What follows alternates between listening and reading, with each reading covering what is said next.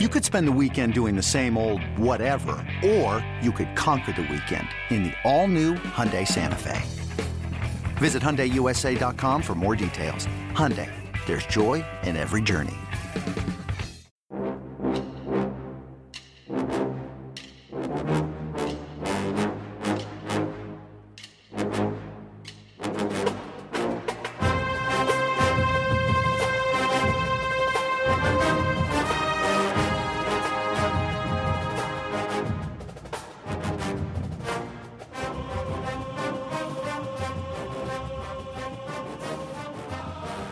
Good morning, Ohio State fans. I'm Patrick Murphy for Bucknuts and 247 Sports. I guess depending on when you listen to this, it could be afternoon, could be evening.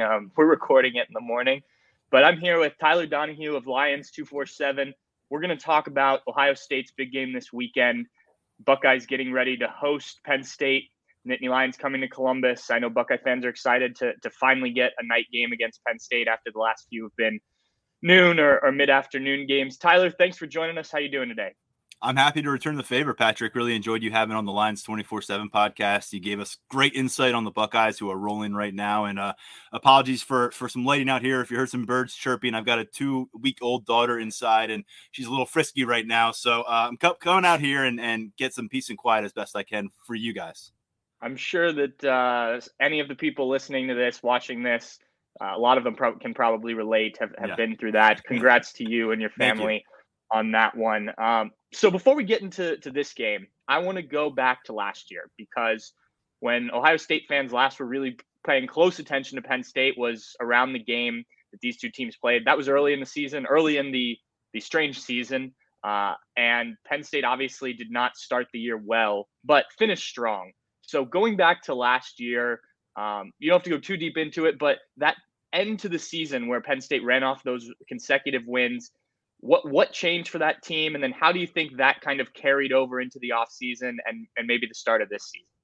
Yeah, I mean, Ohio State fans got a glimpse at the spiral last year, but it got a lot worse from that game on. They fell to 0-5. They benched Sean Clifford.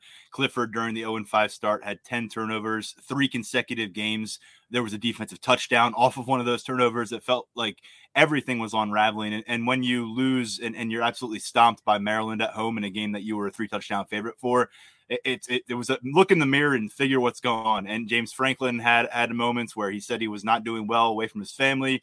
I'm sure you heard maybe that his daughter had underlying issues. His family was separated all of last season, said that weighed on him. But on the field, people are going to point to a lot of excuses. The biggest thing for them was they simplified things offensively under Kirk Ciarrocca. After that 0-5 start, they turned to a lot of ground game. A guy who came on strong was Will Levis as a runner down the stretch last year. He's now Kentucky's starter.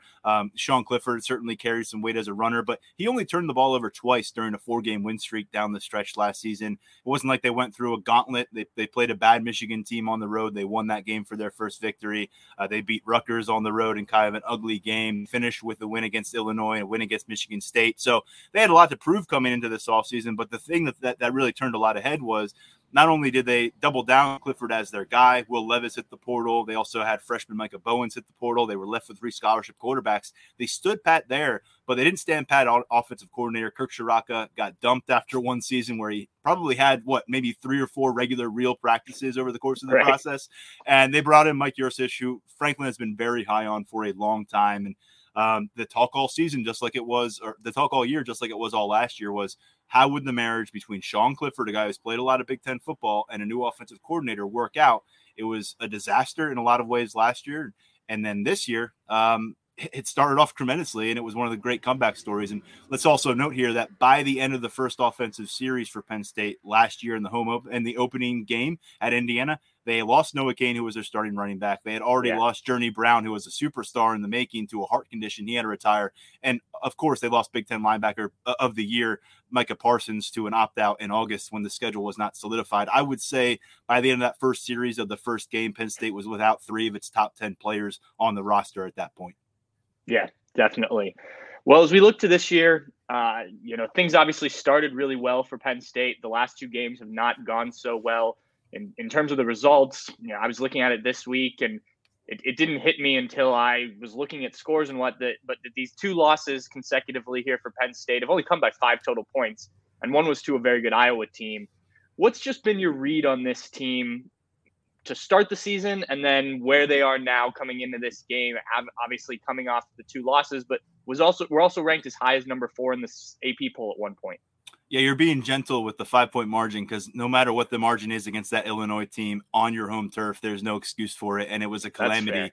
It was an absolute calamity. Now, I will say this has been a kind of a repetitive trend for Penn State under James Franklin, is piling up losses, not like 4 or 5 in a row, but 2 in a row. When they went on the road in 2017 as a number 2 team in the country, they lost that late lead against Ohio State. They followed it up with a loss against Michigan State. When they lost that game and Chase Young stopped Miles Sanders in the backfield a few years back, they followed that up out of a bye week with a loss to Michigan State. So this has been a bit of an issue against Illinois at home, though, a team that was absolutely reeling. There's no excuse for it. I would say the biggest conundrum right now is the offense has absolutely imploded since Sean Clifford was injured in the second quarter at Iowa.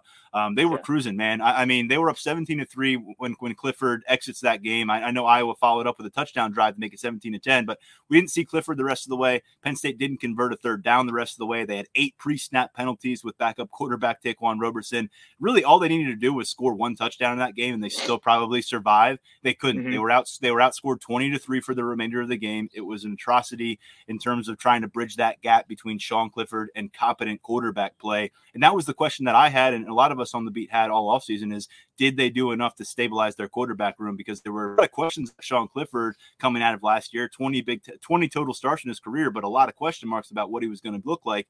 Taquan Roberson was the backup. You had Christian Veilleux as a true freshman, early enrollee, but kid came down from Canada. He did not play last year as a senior because his high school year was postponed. So not a reliable option really at this stage. And Taquan Roberson had never completed a college pass in his career.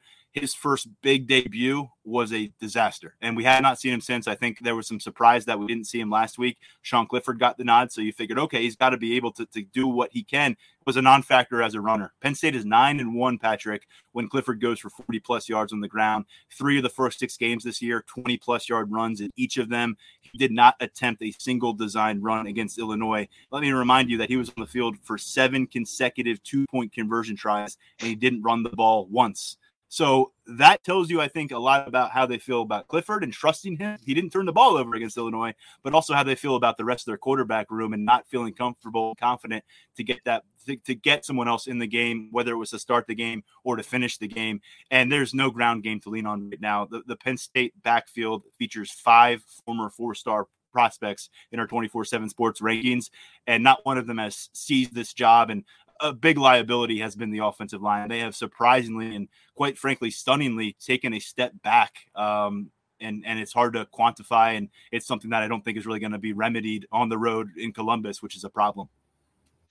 You mentioned Sean Clifford, and I think that's a question that a lot of people have going into this game on both sides. And those of you in the comment section, if you have questions for Tyler about Penn State, feel free to post them, and we'll try and answer some of those along the way if we don't hit them on them already. But Sean Clifford, I know James Franklin talked about him earlier this week. You guys got a chance to talk to him this week as well. What's your read on where he is health-wise? Sounds like he's going to play, but how much better can he be in what, maybe the biggest game of the year for both teams? Yeah, last week and the bye week, it was very hush-hush on Sean Clifford. That's the way Penn State operates. We talked about this on my podcast. We get nothing in the way of injury news. We still don't know what exactly is affecting Sean Clifford, although he was grimacing and reaching toward his right torso, lower right torso. It was all over the TV broadcast, so everyone's aware of that. But I will say Clifford this week and James Franklin as well, encouraging words. That's all they are right now. Clifford saying he feels like he's going to be close to 100% of his capabilities. I straight up asked, can you be the dual threat? Can you be the runner, the guy who's been creating in the pocket, outside of the pocket? That's been a big part of his progress under Mike Yurcich, is buying time beyond the line of scrimmage. And let's face it, he's going to face athletic freaks coming his way from Ohio State. He's going to need to be able to dance a little bit, move a little bit to give guys like Jahan Dotson room to get free downfield. And if he can't do that, I don't know where Penn State turns. He says he thinks he'll be able to do that, be more mobile. James Franklin says this will be the closest to 100% we've seen for Sean Clifford in a few weeks. But I'll tell you what, he had really strong drive, 3 for 3, 87 yards. That was the 1 touchdown drive that they had against Illinois. That was late in the first quarter. Aside from that drive, though, Patrick, his stats against Illinois, 16 of 31, 78 yards. Again, no turnovers, but a non-factor as a runner. And again, That kind of lack of efficiency and the fact that Penn State kept turning to him tells you all you need to know about where things stand at quarterback right now for the Nittany Lions, in my opinion. The talking point, I think, going into this, and a question just popped up here about that. James Franklin's comments this week obviously asked a lot about the USC LSU rumors linking him to those jobs. You know, the headlines on Twitter, so to speak, were that he kept referring to Illinois as opposed to Ohio State, and things like that. Do you think that this has affected him at all? Do you think, and not just this game, but maybe last week, maybe some of these other games, the fact that he's being linked with some of these big time jobs, is that been a factor in maybe these last two losses, or do you not attest to that at all? I think it's tough to get that read. I think all that matters right now really is the vibe that the locker room is getting from James Franklin on the matter, and the vibe that this recruiting class is getting from James Franklin. I know you're well aware, and your listeners are well aware, Penn State has built a really strong recruiting class despite having a 4-5 season last year. And we'll see if they keep racking up losses, that's going to be challenged. But James Franklin has a lot going on that he's invested in the future here. But I think there's also questions about the university leadership. Is this a marriage that is built to last for 15 plus years? They're at year number 8 right now. He signed an extension a couple years ago. I think he really likes the staff that he has put in place. He got the offensive coordinator that he really coveted for a few years. But with that said, money talks. He's got a family as well. He's raising a family. They're still of age where I think he could move and they could resettle and still grow up somewhere else. So there's a lot to look at here. He's a Pennsylvania guy.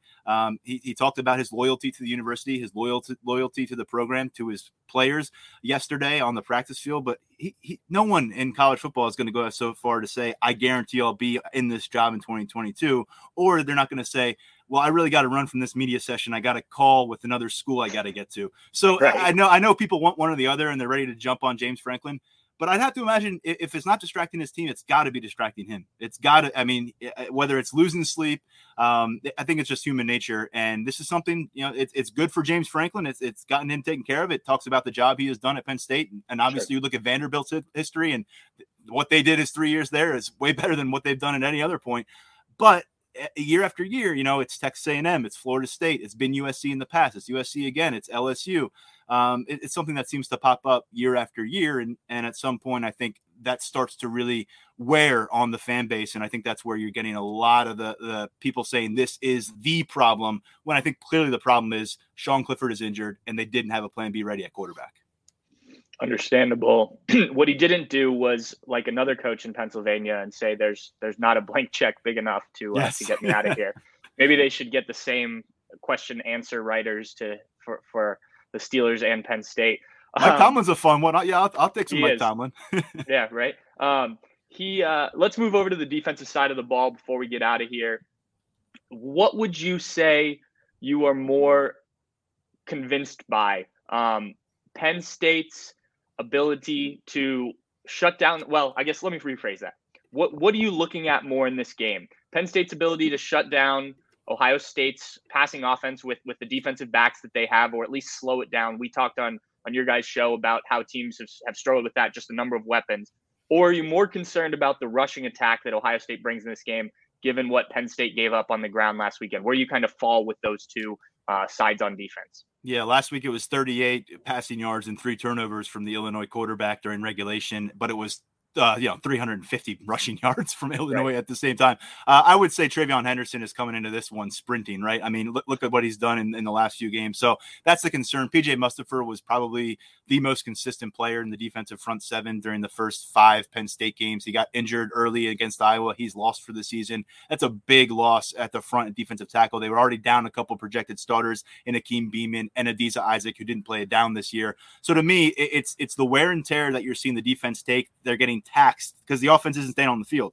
They are not staying on the field. There's been a bunch of 3-and-outs, and the defense is getting thinner up front, and they're getting taxed up front. So I think that's a bad combination. And to me, defensive backfield for Penn State is as good as I've seen it covering this team. I think James Franklin at different points this year has called it the best defensive backfield from a talent perspective he has had. So that'll be fun to watch. If you like watching the perimeter battles and the slot coverage battles, that's going to be a lot of fun. But my concern for Penn State is, while you're doing a good job there, how long does it take for TreVeyon Henderson and Ohio State's other running backs to wear you down to where it doesn't really matter and you're getting beat at all different angles as the game goes on? That's where I think Penn State's really subject to an issue here. If Clifford can't be mobile on that side, there's no chance. And to me, if they can't shore things up and really get some depth going on the defensive front that we haven't seen to this point, I think it could be a long afternoon defensively. Yeah, Ryan Day was very complimentary of the Penn State defense earlier this week. He cited a bunch of different numbers that reflect positively on the A-line. So I do think that will be interesting. This Ohio State offense has been rolling, but hasn't faced really stiff competition defensively. Tyler, I'll get you out of here on this. And you sort of touched on it with the James Franklin stuff, but just kind of the mood of the fan base right now and what they're viewing this game as. Obviously, it's a big game every year between these two and, has been a battle for the Big Ten East. Penn State obviously still in the mix for the Big Ten East. But what do they view this game as? What's kind of the mood this year of the program as they head to Columbus?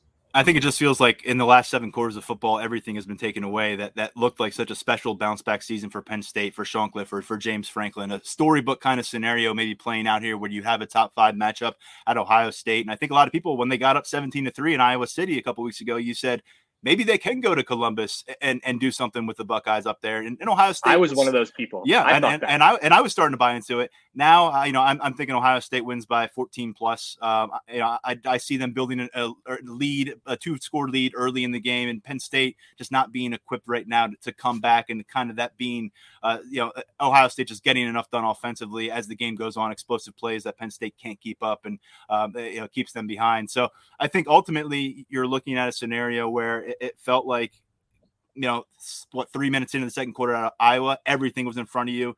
Maybe getting to Indianapolis, certainly getting to that college football playoff conversation. But here it is against Ohio State. And I'll say this, 2017 recruiting class that came into Penn State, including Sean Clifford, they don't win this. They're 0-5 against Ohio State. And, they came in after Penn State won that 2016 matchup, won the 2016 conference title.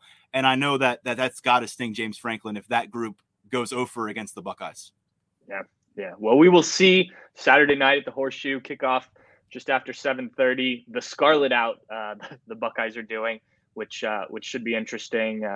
I don't know if they've done that for Penn State before, but it does seem to get more red in the stadium when they do that, even with all the red that's scarlet. Sorry, that's normally in there. Tyler, thank you for joining me. Thank you all for tuning in. If you listen to this live, watched it live, all that, I appreciate everybody jumping on.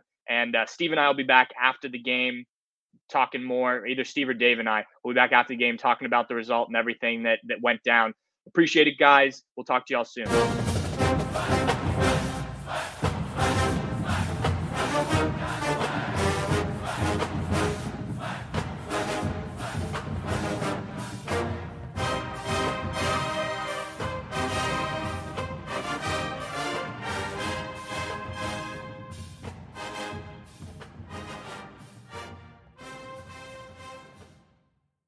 MTV's official Challenge podcast is back for another season. And so are we. I'm Tori Deal. And I'm Anissa Ferreira. The wait is over, guys. All Stars 4 is finally here. And this season takes it to a whole new level. Old school legends, modern power players, and ex-lovers are all competing in Cape Town, South Africa for the prize of $300,000. And we're going to be right here along with you fans, covering every episode on the podcast. Listen to MTV's official Challenge podcast wherever you get your podcasts.